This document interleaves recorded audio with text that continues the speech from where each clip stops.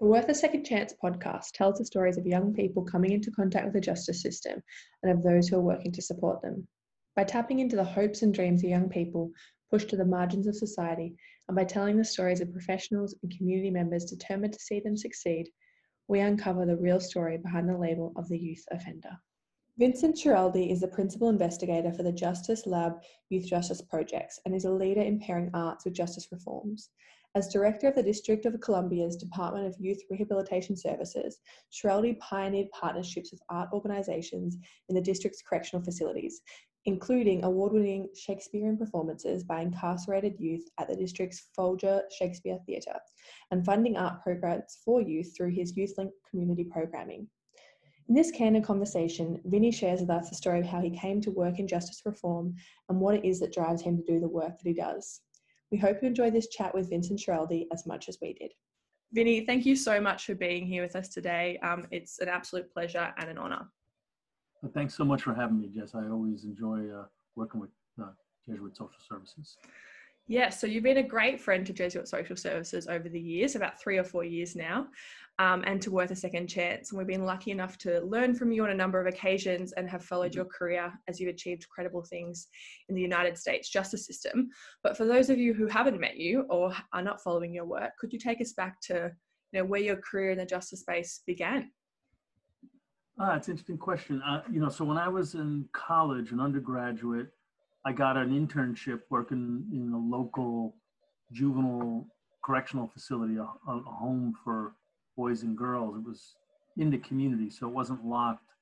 And I just kind of fell in love with it. The kids were so, there was such a rewarding job to work with them. And, there's, if you can steer them in the right direction, there's so much hope for them. And yet so frequently we do the wrong thing and it dashes those hopes. So I fell in love with it right away. And then a guy spoke in my class, a guy named Jerry Miller, who had closed all of the youth correctional facilities, the youth prisons in the state of Massachusetts during the 70s. This was now the 80s, so it was like a decade later. And put the kids into community programs. There were no more kids in these big locked facilities, that you read so much terrible things about. And the outcomes were fantastic. The kids did better in terms of education. They did better in terms of not getting rearrested, recidivism.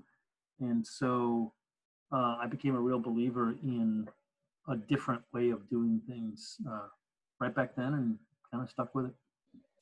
Oh, that's amazing. So it was kind of a little bit of a chance that you happened to have that internship and then you were just, your eyes were opened. And I love the idea as well of someone coming into a classroom and just introducing an idea or talking about their experience or story, and then that carrying on to then, you never know, you're planting a bunch of seeds, so you never know what will come from it.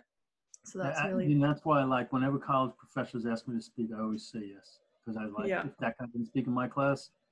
It was interesting because when he was speaking, he was saying bad things about facility staff, and I was one, right? And so I actually got in an argument with him, and then I followed him down the hall. I kept arguing with him, and by the end of by the time I got to the elevator, he basically had offered me a job. So it really did kind of, for me, whenever I think about my staff, when I ran these systems and saw the horrible things, like staff were beating kids up and sexually assaulting them. And there was some staff that were selling them drugs, not all staff, but, it was a 200-bed facility. So everybody knew who was doing it. You can't be beating a kid up in a 200-bed facility and everybody else doesn't know, right? Think about like a small middle school. And so I know that staff engage in a tremendous amount of rationalization. I'm a good person. I wouldn't do that. I can't, snitch on my brethren, correctional officer, so I'm going to turn a blind eye, but I'm still a good person. And I was already doing that. That's why I argued with Jerry Miller when he spoke in my class about closing the facilities down, because I believed that I was a good person and I was working in a facility, so it must be a good thing. And it's not the way it works. You can be a good person and you can be working in a facility that's doing damage to kids. You can be a good member of parliament and you build a facility that's too big and it does damage to kids. Just because you're a good person with good intentions doesn't mean the outcomes of what you do are good. We have to be really circumspect about what we do. And if Jerry hadn't woken me up, I could have been a lifer in these places. Wow. And I see these guys, I know the guys that are lifers. I see them. They've spent 40 years working in juvenile corrections, and they're all bound up in a mass of rationalizations despite the plain evidence about how much harm these places do to kids. And I'm not any better than them. I got lucky. I got Jerry to speak in my class, and I got a job with him. And if I hadn't been, I might be one of those rationalizers today. That's an incredible insight that I'm sure allows you to really empathize and speak to and work with staff in those facilities as well, because you've been there, you understand that. And I think you made that excellent point about us. We're just so, all of us, I think, in any form of social services, we're there because we're trying to do the right thing. And so we'll hold on to at all costs our identity as a good person doing the right thing, rather than remove ourselves from it and think critically about what's happening outside of our actions. So I used to spend a ton of time on the units with the staff for exactly that reason, because I knew I'd wear them down. Like at first, they were very polite and didn't want to engage because they thought, this is a hierarchical, it's like a quasi-military system. It's hierarchical. The boss is right, or even when he's wrong, you don't tell him he's wrong. But after a while, if you're there long enough, people will tell you that they think you're an idiot, because you're trying to treat the kids too good. And that's a teachable moment. So that's what I used to spend so much time on a midnight shift, because, I wanted them to break down finally and tell me why they thought putting the kids in solitary for 23 hours a day was such a good idea. And then once they did, then we could have the discussion. But while it was all about polite, or while it was all about hierarchy, you can't have that conversation. That's so true. Yeah, it was really, I have to say, it was a hard job, but it was a learning experience like no other. Absolutely. And I think you've got to start from that sort of bottom up, be introduced to the system at its bottom level and its people, so you can understand it completely to be able to create the kind of change that you have. So where did you go after that sort of direct practice role in the facility? Yeah, it was interesting. So I was a little home, like I said, it was like a group home. And then I went to work for Jerry, which was a nonprofit, and it was an advocacy and alternatives to incarceration. It's kind of like Jesuit Social Services. We did a combination of direct services and also some research, some advocacy. We wrote reports, and I stayed with that. I thought that's what I was going to do forever. I never anticipated going back into government. So I was running a nonprofit in San Francisco. Then I ran one in Washington, D.C., both of which I founded, and they were both, devoted to reducing mass incarceration for adults and kids. And then the mayor of D.C. offered me to run the job of running the juvenile facility, the juvenile system. And I never, I didn't apply for that job. Basically, the deputy mayor called me, and I had been a blistering critic of the facility. I'd written op-ed pieces. I was a commentator on the local public radio station. And I said I would never kennel my dog in Oak Hill, which is the name of our facility. It's like your Cherry Creek. Never mind put a kid in it who I cared about. And the mayor was running it. I mean, it was the mayor's facility. But he had been sued, and there was a motion to put the department into receivership, which means the court would have taken it over, which is a terribly embarrassing thing for a politician to have judge take their facility over because it's unconstitutional.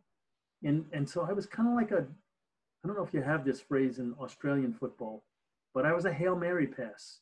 That's what they call it in American football when the game's coming down to the end and you just throw the ball as far as you can and hope one of your guys catch it. They call it I don't think we have that, but yeah. That's what it's called. I was kind of a Hail Mary pass. They the mayor was like, well, let's give it a shot. And he was interviewing me, his administrator, his city administrator was there, and he was asking me all these kind of bureaucratic questions. I was like, I was running a nonprofit with 50 staff. I don't know how to balance an $80 million budget and I think we had like 800 staff.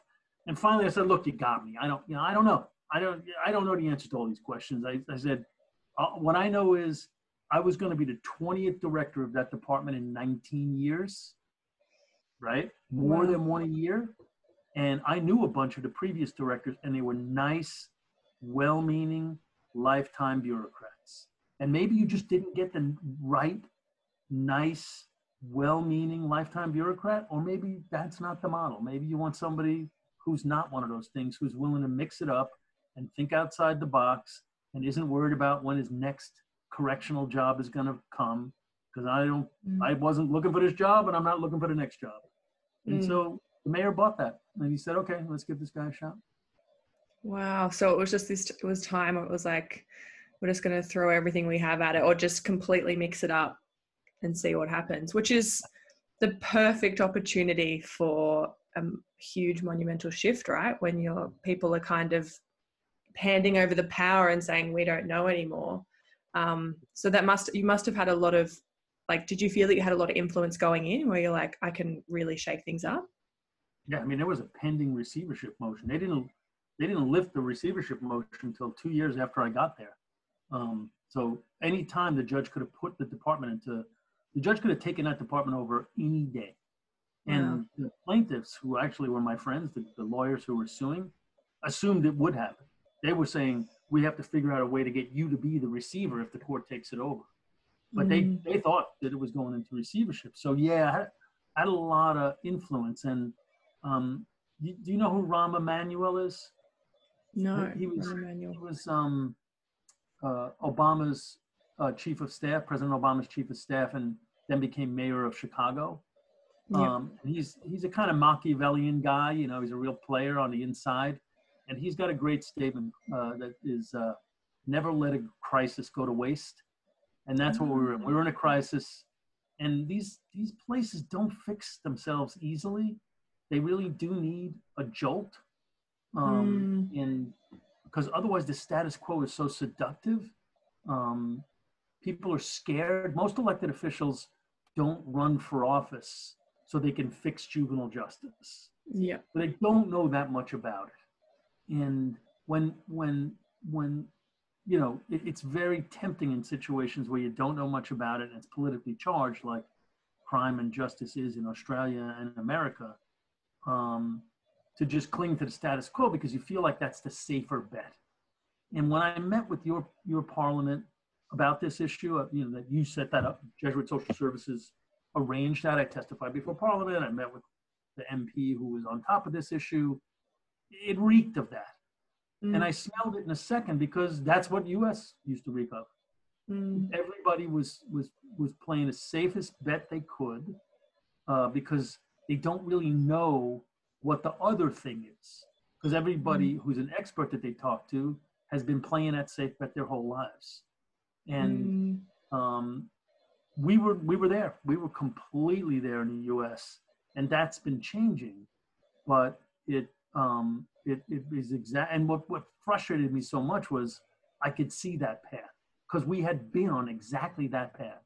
We were all of our politicians, even the liberal, even the progressive ones. I know liberal means a different thing in Australia than it does in the US, but even our Democrats were not with us for many, many years. They were like, yeah, we know this is stupid. We know kids get abused there, but we're going to go with it anyway because we won't get reelected if we don't. And it had disastrous effects. And I just, when I met with your folks, that's exactly the same kind of conversations we were having. And I just didn't have much patience for that conversation. Of course not. When it's like you said, people can rationalize it to themselves and like, I'm a good person, I just have to do this to make the change. But when it comes down to it, it's that individual need for a job or position or status or whatever that's blocking us from progressing. So what was one of the first sort of big changes that you made? In DC? Yeah. Washington, DC. We closed the solitary confinement unit. I knew that as long as staff could rely on locking kids down 23 hours a day, that they would. And that they would never develop the muscle of de-escalation, of relying on heavy programming, of engaging with the kids. As you know, it's a tiring job, and just to sort of be on my staff side for a second. These kids are frustrating, and they've lived rough lives. They've been in desperate poverty. Many of them have emotional, mental disorders or educational issues. They're a challenging group of kids. And God, if you could just lock them in a room, you can get rid of the most challenging ones. It was just too seductive. And so, we did a massive amount of training with the staff before we did it, and lots of focus groups and sitting around the table and figuring out how to do it. But the question wasn't, are we going to do it? The question was, how are we going to do it? Because I'm going to do it. And I'll let you guys put the kid in his room for an hour to calm down, but I'm not letting you lock somebody down 23 hours a day. We're driving these kids crazy, and I know it's doable. And so that was part of what we did. And we also got a massive amount of training to help with the culture change process. So that, it wasn't like I was just throwing you out there. Like, if you don't have the skills to de-escalate when a kid's going off, just closing solitary is not going to give you those skills. Then harm is going to come to either you or the kid, or both. So we did a ton of training. And I literally took my staff out of the units and sent them away for a month, which doesn't sound like a lot, but for them, they had only had like 2 weeks of training 20 years ago. So a month, they didn't see a kid for a month. I had them with training on how to work with young people, how to de-escalate, how to run groups, how to make a day full of programming so that there was some alternative. And while they were away, I did this one unit at a time. I got the units refurbished, put comfortable couches in, put rugs down, painted them, and we got all sorts of dignitaries from Washington, D.C. So Maya Angelou came up, a famous poet, and the mayor came up, a bunch of judges, a bunch of council members, and a bunch of community volunteers, and with the kids, refurbished the units. So I literally have pictures of the mayor standing there painting with a bunch of the kids. And the mayor was like, hey, you're missing spots over. He got into it. He was really into it. And rolling the rugs out and moving the couches in and planting flowers, so that when staff came back from their training, there was a tangible physical manifestation of it. This was, by the way, in the mayor's 7th year as mayor. He had 2 terms. He had 1 4-year term. He was in the end of his second 4-year term, 7 years in. He had never been to the facility. And this was a facility that had a pending receivership motion, and he had actually never been there. And so it was assigned to my staff that, because if you're the 20th director of a place in 19 years, it's really hard for staff to believe in you, because you're like a bus. There's going to be another one along in 5 minutes. Why should I believe in you? I'm going to close. I'm going to trust that we don't need a solitary confinement unit, and I'm not going to come to harm. Because what? This guy says so? And so I had to prove to them that this was going to be different. And the mayor coming up, Maya Angelou, council members, judges, the physical improvements, the month of training, this was all a way to show them this was not going to be business as usual, because they weren't stupid. The reason they were cynical is because they had hoped before. Somebody had convinced them. One of those 19 other guys or gals had convinced them to hope, and then they felt like a chump. Maybe several of them. And they felt like a chump several times. So at a certain point, you don't want to feel like a chump anymore. So we really needed to supercharge it if they were gonna buy into it, and we did, and they. That's remarkable. That's so wonderful, and I love that the young people. Did you say the young people were involved in redoing the units stuff? I think that's just amazing, because they're taking pride in their space and owning it and being a part of what is their home for long periods of time. And, you're maybe less likely to chuck around a couch or punch a hole through a wall that you painted. No question. Yeah. Guard it a little and say, hey man, don't ruin that. Yeah, plus they really dug meeting with the mayor and Maya Angelou. They really felt important. And they don't feel that way a lot. Our kids don't get to feel that way a lot. Oh, absolutely. And that, that there are people taking pride in the space and that are interested to get to know them and that are working. And like you said, a lot of people, words can be empty. You can promise lots of things, and probably anyone that comes in to manage anything new is like, right, we're going to do all this stuff. But to actually make it happen and show them very literally by changing the environment and the space and investing in the staff through training, I just think, yeah, it's a pretty incredible move, but it's obviously what needed to happen to shift things completely. And so did you notice really quite big shifts in staff and in behavior when they came back? Yeah, it was very interesting. Well, first of all, we got enough money up to hire the trainers as coaches. So they were there initially almost every day. Wow. Because what's going to happen is the kids are going to test this new thing. Because we didn't change the kids. The kids were there, right? So they knew that before, the way they were restrained was literally by 4 big football players that used to come and grab them and tackle them and beat them up and stick them in their room, right? And so now I'm emotional, and I remember that you did this to me once before, so I'm going to be back in your face and see how this goes.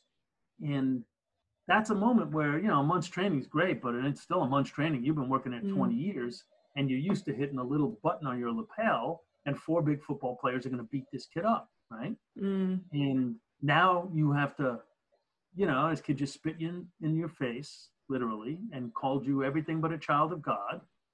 And instead of hitting that button and having the 4 football players beat him up, now the way it's going to go is your partner's going to deal with that kid while he's going off, and you're going to go in, you're going to clean your face off, regain your composure, and go out and hold a group session on dignity and respect. Now, let's just be honest. That's hard for anyone, right? And in that frustrating moment when maybe you've worked a forced double, which means you're on hour 15 of work that day, and you're at your limit. That's a hard thing, and you're angry, and the vision that comes in your face with that anger is my face, right? Because if it wasn't for me, you could call the football players, but you can't do that anymore. That's not an option. And so I needed coaches there to say, okay, no, I know this is hard. Let's talk about what you're going to do right now while your buddy takes care of the kid, and then maybe hold your hand a couple times first. But then, as time went on, of course, the staff realizes that you can train yourself and you can train the kids to behave differently. You can. You can get control of issues without physical. And frankly, I have to say, women were better at it, because women were never going to win the physical fight anyway. With the big kids, and they've got other skill sets. And men, we turn to physical stuff. Well, I think, de-escalating is the key word. I think women are pretty good at being like, for de-escalating, you have to be like, I hear you, I understand you, person on the other side. And I think women are quite usually have been kind of trained to do that. Whereas men, sort of that escalation and arcing up can be really, that's conditioned into them too. So, it's a whole new skill set to empathize, understand, communicate, instead of take that fight reaction when you feel you're in danger, take the fight reaction. But I think that makes so much sense to sort of have that support follow you back into the space, because so often we go out and get training and now it's like, cool, change everything that you've done, that you have been ingrained responses for, you said, up to 20 years, and then just bit by bit start to see that it is possible and have some faith and trust in that process, because that's sort of that tipping point, isn't it, where it's sort of like, now we can kind of see what's possible. We're going to invest even more. So how long were you in this role for, and how long did you operate this facility? 5 years. 5 years. So when I got there were 280 kids in a 200-bed facility. So we were way overcrowded, and it was bad. It was really bad. And when I left, there was 60 kids in a 60-bed facility.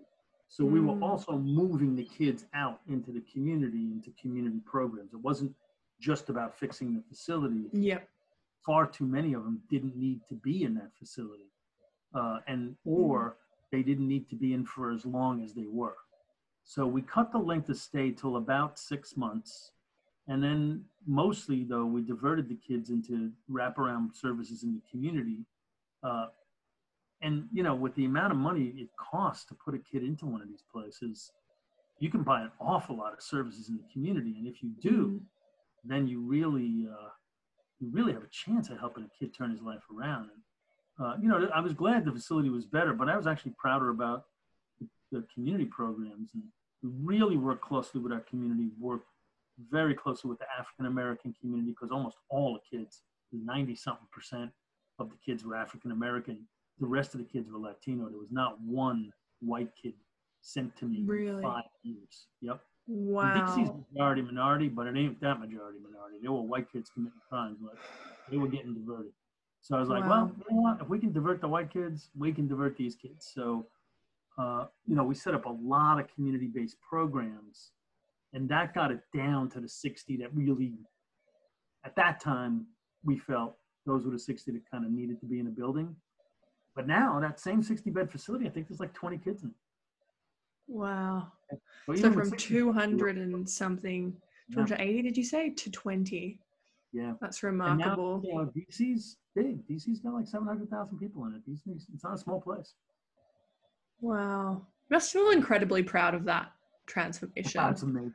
When I go back, I'm like, beyond belief. And the facility we replaced, the 60-bed facility, it's off the hook. It's got a basketball court and a beautiful theater. The kids perform, you know, Shakespeare and stuff like that. It's, you know, the other thing too is I found out it's sort of interesting. Like these facilities, they just can close off on themselves, and they feel like the only way for us to fix it is to be more and more restricted. And really, it's kind of the opposite, right? So I started letting community people in great numbers. Volunteers from colleges would come in, like students, to tutor the kids. We had a family group, like a group that was made up of mothers of kids that were locked up. I gave them office space inside the facility, right? Literally inside the facility. Wow. Right? And the public defenders, I gave them space inside the facility. And we had this theatrical group. There's a Shakespeare theater in DC. They got the kids performed in this competition, this high school competition, and we won. And we beat basically all the schools we were against were these overwhelmingly white schools. They were either private schools from within DC or public schools from the white suburbs. And we were the best ensemble. It was Macbeth, and our Lady Macbeth won she won the Best Actor award. And you know, community groups were aching to come in. Like some of the best restaurants in DC came in and did cooking things with the kids. You know, once you open the door, and my staff was like, "No, Vinny, they're going to bring drugs in." I was like, I kid you not. The kids were testing positive for marijuana more frequently after they had been locked in my facility for a month than they were upon entering the facility, which meant that it was easier to score pot in my facility than on the streets of the District of Columbia. Wow. I was like, how can they possibly, you think the chefs are going to bring drugs in? Like, the drugs are already here. What are you talking about? And by the way, you know who's bringing them in. It's that guy. I just can't catch him.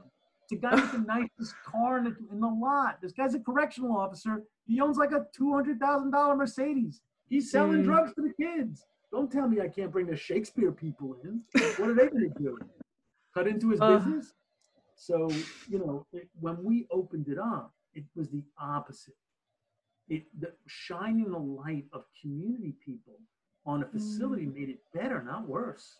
Because these people weren't coming in and thinking, oh, we should help them figure out better ways to beat the kids up, right? Or we should help them figure out how to sexually assault the kids or sell the kids drugs. No, they were like, the voice of the community was walking in that facility. Damn it, clean up. And that's what happened.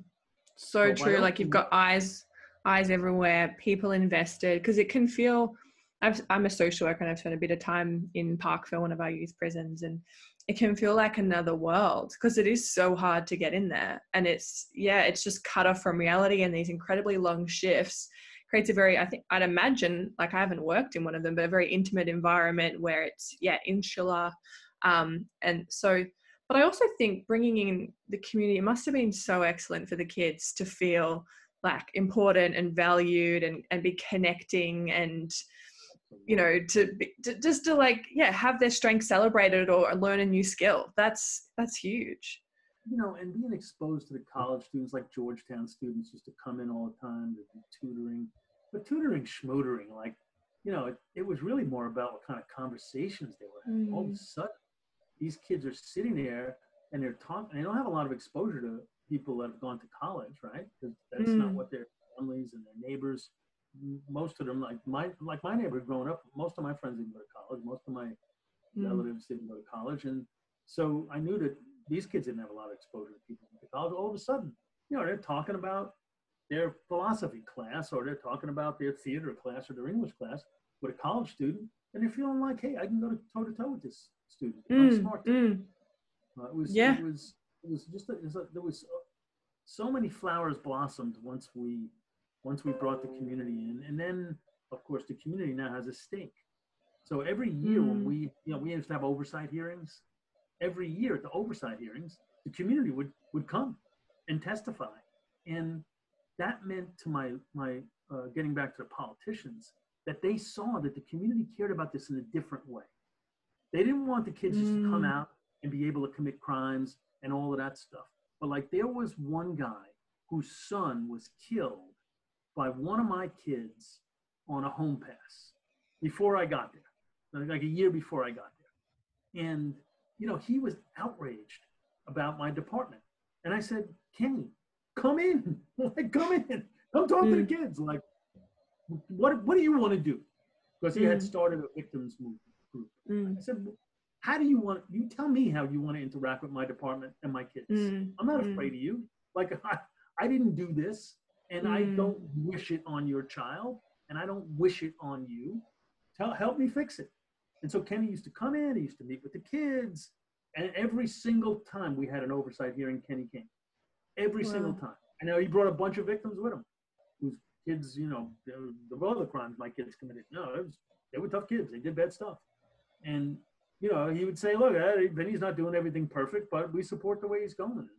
There's we all run from this. And that's what got me crazy about meeting with your politicians.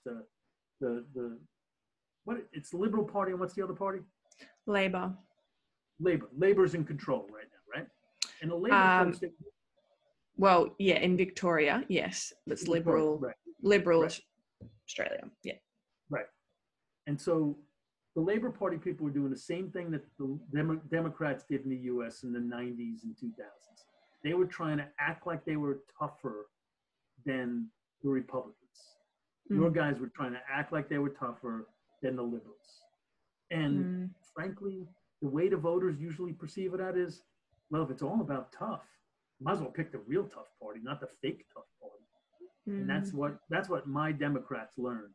Until they could change the conversation to, there's a better way to deal with young people when they mess up than sticking them in some place, no matter what we name it. You could name it Oak Hill, you could name it Cherry Creek, you could name it, I'd like to teach the world to sing in perfect harmony. It's still going to be a prison for kids. And if it's all about prisons, I might as well pick the liberals instead of the Labor Party, because they're the real prison guys, not the fake prison guys. And that's what the Democrats learned. They got their butts whooped by trying to be fake, tough on crime people. And then once they were able to have a different conversation, which is what's happening now in the U.S., is why our incarcerated populations are declining so much. In New York City, with Mayor Bloomberg as mayor, we have nobody in state custody. Nobody. We took them all back, and there's 100 kids in any form of custody in New York City. And New York City is an 8.6 million person city. And custody for us is 6-bed homes and 12-bed homes. It's a house. If you walk by it on a block, you wouldn't know you were walking by a juvenile facility. It's like the place I worked at when I started. It's just a house in the neighborhood. And so it's not a 100-bed or whatever bed Cherry Creek or Oak Hill, which is, you know, I'm sure that they have every intention of it being a nice rehabilitative facility. And 10, 15 years from now, it's going to be just like the place that the kids broke out of. Yeah, Malmesbury, I think it was. Yeah, you're right. And I think, like, what I loved what you said about the community and the group of victims who were participating was, I think when you lift the veil and involve people and they understand the mechanisms and everything at play, they feel they have some power and control back and then can make informed decisions. But when you kind of keep up the veil and keep everyone out, you're going to make the fear-based decision because you can't see, I think, which is the reality. Absolutely. So you just mentioned some pretty amazing stats from New York and how many kids are in custody there. That, I imagine, wasn't the case when you were working in DC. So, and I know you're a big part of that shift. So what kind of happened after you left? Or was it happening at the same time? Well, both. So yeah. I in both DC and New York, because I was probation commissioner in New York and head of juvenile justice in DC. I was able to have one of my deputies take over when I left. So both the DC system and the New York system are run by people that came up under me. Yeah. And none of them had worked in government before. They were both from nonprofits. So now they're government people, they're running the system. And so it stabilized and stayed the same, you know, or improved, frankly, because I was a much better reformer and not that great an implementer. So I needed a good implementer, and the implementers took over, which is terrific. New York, so the kids were being brutalized in the state system. A couple of kids had died. Justice Department investigation and lawsuit, front page New York Times headlines. And Mayor Bloomberg was, you know, really kind of furious about it.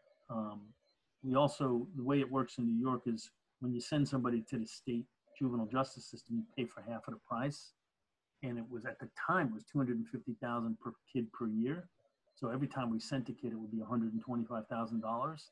And they were getting beat up and coming back. I think it was like an 80% recidivism rate. So, you know, I convinced the mayor to take them all back. I said, look, you know, we can do better than this. Just see if the state will give them all back to us. We're like 500 of them at the time. And let us run programs for them in the neighborhoods, and let us get these nonprofits to have homes for them if they need to be in a home, if they can't go home with services. And so there were about 500 when we started. Now it's down to 100. So, you know, it's a big decline. And that decline occurred in about 4 years.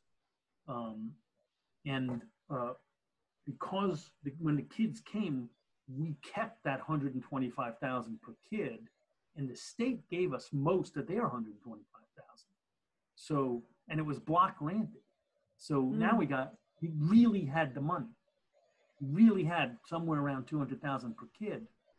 And so we didn't build a thing. That's the problem with when you build it, you gotta pay for it. And so we didn't build anything real quick. We just contracted for these small homes and contracted for a bunch of kind of robust wraparound in-home services for the kids. So when you have that, then your judges have a whole menu of options. And so, yeah, sometimes they put a kid in a building, but 4 out of 5 times they sent the kids home with these wraparound services there. And the judges helped design them, and the prosecutors and the cops, as well as the community, as well as education, as well as social services. They were all in a room when we designed them. I was like, I'm going to go buy these programs, but I am not the marketplace for these programs. You are judge. You are prosecutor. If you don't like them, you're going to send kids to locked facilities. Yep. So what do you want? You tell me what you want. I'll go buy it. What I will do is once I buy it, I'm going to evaluate it. And if it's a stupid program, I'm going to dump it, even if you do want it. I'm not going to keep a program that's not working, but you don't want a program that's not working either. So, so once they had that opportunity and they knew that the programs were going to be like serious, then they used placement, which is a euphemism for incarceration, much less frequent. That makes so much sense. And it's simple, but I imagine it wasn't done before. Like I haven't heard of anything like that here. We're getting everyone into the room and having very tangible access to those programs and understanding exactly what they are, rather than kind of sitting removed in a building and hoping that this nice sounding community-based program is going to do the trick. And it's interesting because the judges and the prosecutors have all the power and none of the money. And the executive branch, I was the executive branch, had all the money and none of the power. All I could do was accept the kids, and I could pay for programs, and I had to pay for the facilities, but I couldn't move the kids. Only the judge could do that, and the prosecutor was a big influence on that. So I said, all right, I'll share my money if you share your power. I can't open up a bunch of programs if you put 500 kids in facilities, because I got to pay for the 500 facilities. So they got that. And, you know, moments like when you decide what facility to build, like you did with Cherry Creek, are the moments you get to cut that deal. Once you open Cherry Creek, you're going to staff it full of government employees who are not going to be too interested in losing their jobs. And no matter how good community programs are. So that's why those threshold moments are the times you get to reinvent stuff. Yeah, that makes a lot of sense. And I think what I love what you just said about, you know, everyone being in the same room is the collaboration and the reconnection to what you're trying to all achieve, which is sort of, you know, supporting young kids to thrive and to not commit crimes and to create safer communities. And like you're all ultimately trying to do the same thing, but unless you work together, collaborate, it's just not possible, because there's just too many competing forces, as you said, and you sort of identified them all and been like, all right, how can we make this work? And I think that's pretty remarkable. And and it worked too. I mean, crime in New York City, juvenile crime dropped twice as much in the 4 years after, because juvenile crime was coming down in New York City. So dropped by like 20-something% in the 4 years before we did Close to Home, which is this, and then it dropped 53% in the next 4 years, twice as fast. And the kids, the evaluation showed that the kids were gaining 2 years of schooling in the 6 months they were in the facilities. 90% of them went home to a parent or guardian. 90% of them went out to a program. So it wasn't just they didn't commit crimes. They were engaged in programs. They were reuniting with their families. They were gaining years in school. Now, you know, it wasn't perfect because the kids coming out, they still dropped out of school way too frequently. But hey, that beats the poke in the eye. It did way better than the institution. Institutions harm kids. They cost a lot of money and they do a lot of damage. They just do. Yeah. And that's why nobody would want their own kid to go to one. None of the members of parliament who voted to build Cherry Creek, they would fight like hell to keep their kids out of Cherry Creek. Even though they said, oh, don't worry, no, it's going to be a rehabilitative facility. Yeah. If your kid was a jerk and did some stupid stuff, you'd be hiring the best lawyer in town to keep him out of that place. Yeah. It's so true, and representative of privilege as well, because they probably would get them out of that place. And an infinitesimally small chance of ever getting locked up. Yeah, it's so true. And it's interesting, the public perception here, when I've been having a lot of conversations with people, particularly around Raise the Age, which has been, it's been on the media landscape a little bit. People are now understanding what it is, and they're realizing a lot for the first time that our age of legal responsibility is 10. And when I talk to them about it, often they'll say, no, aren't they just in like a home? Like they think that the small base facilities exist and that's where they are. And I was like, no, it's an actual prison. And, you know, I've spent time in them and they look like an adult prison. It's pretty much exactly the same thing. And I think once they realize that, most people are like dead against it, but it's sort of remained behind the scenes. And I wonder, like, did you have much involvement in like campaigning or public perception, and like how were you able to shift the perception of the public who are voting in all these like key decision makers? Oh, we did a ton of stuff to interact with the public around this. In DC, I was very much a retail guy on this. I was going to church groups and community meetings. We brought the kids with us as much as we could. So every year when we had an oversight hearing, not only did the community show up, but I brought a bunch of kids from the facility to speak about their experiences. I brought them to community meetings. You know, I wanted the community to experience them as human beings because, you know, when they commit a crime, they're kind of disembodied. You know, you hear about the crime, you don't hear anything about the kid and what you know went on with them before they did it. Not that that's an excuse, but it does humanize them. It does help you understand with enough context to maybe consider different kinds of policies. Because I think if people just think, you know, the kid was just a bad kid, he came out of nowhere and did a bad thing, those are the kinds of kids you want to just punish. But if you understand what went on before and that there's a reasonable plan, that's a different conversation. So we did a lot of media, a lot of communications, both at the sort of wholesale level, you know, with the Washington Post and the radio stations and TV. Like when the kids performed Shakespeare, I invited the media. When the kids played football, we brought the news. We won the city championships in football. We brought the media to that. They got to meet the kids. I brought the kids to city council where I got them these leather jackets. You know, that's what we do in the States when your football team wins, you get a leather jacket with the football team's logo on it. So I brought them all. I gave the leather jackets to the city council. The kids didn't know they would get it. They thought they were just going to get like a certificate from the city council. And the city council members took these jackets out, put them on the kids.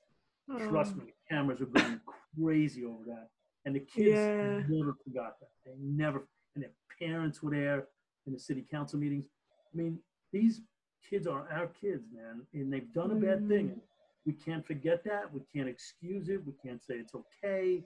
But the job is to make it not happen again, not to just mindlessly punish them. And so I had no problem looking the DC community in the eye and saying, we're going to make this better, but you gotta come along with us on. Yeah. Oh, that's beautiful. You know, these kids are our kids, and I think that sort of collective ownership of them is a really beautiful way to look at it and to hold them accountable, but also to support them and to see, you know, their potential and make sure that they know it. The last question I'm going to ask you, Vinny, is I think I've got a sense of it already just from that last statement, but what is it that, you know, what is it that drives you to do the work that you do? Like, why do you do it? What's at the heart of it for you? I don't know. That's a good question.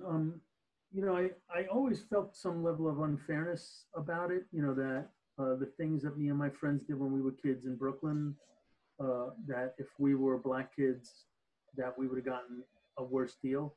Like the cops rolled up on us a bunch of times, and unless somebody was doing something really violent, we never ended up in the back of that squad car because they saw a future for us, you know? They don't want to mess our lives up. Maybe they'd kick our ass, which did happen sometimes, and maybe they'd bring us home to our mother, at which point we get our ass kicked a different way. But we were not going to get a formal, right? Nobody was going to formalize that unless it was a you know, serious crime. And, you know, in America, I've always felt we have an excellent juvenile justice system. It's the system that kicks into gear when a white middle-class kid gets in trouble and does a bad thing. All sorts of resources are brought to bear. People think of the alternatives. They really kind of try to push for the right thing to do so that this young person can live the life that we all want them to live. And that's all I want for these kids, these Black and brown kids that fill our institutions.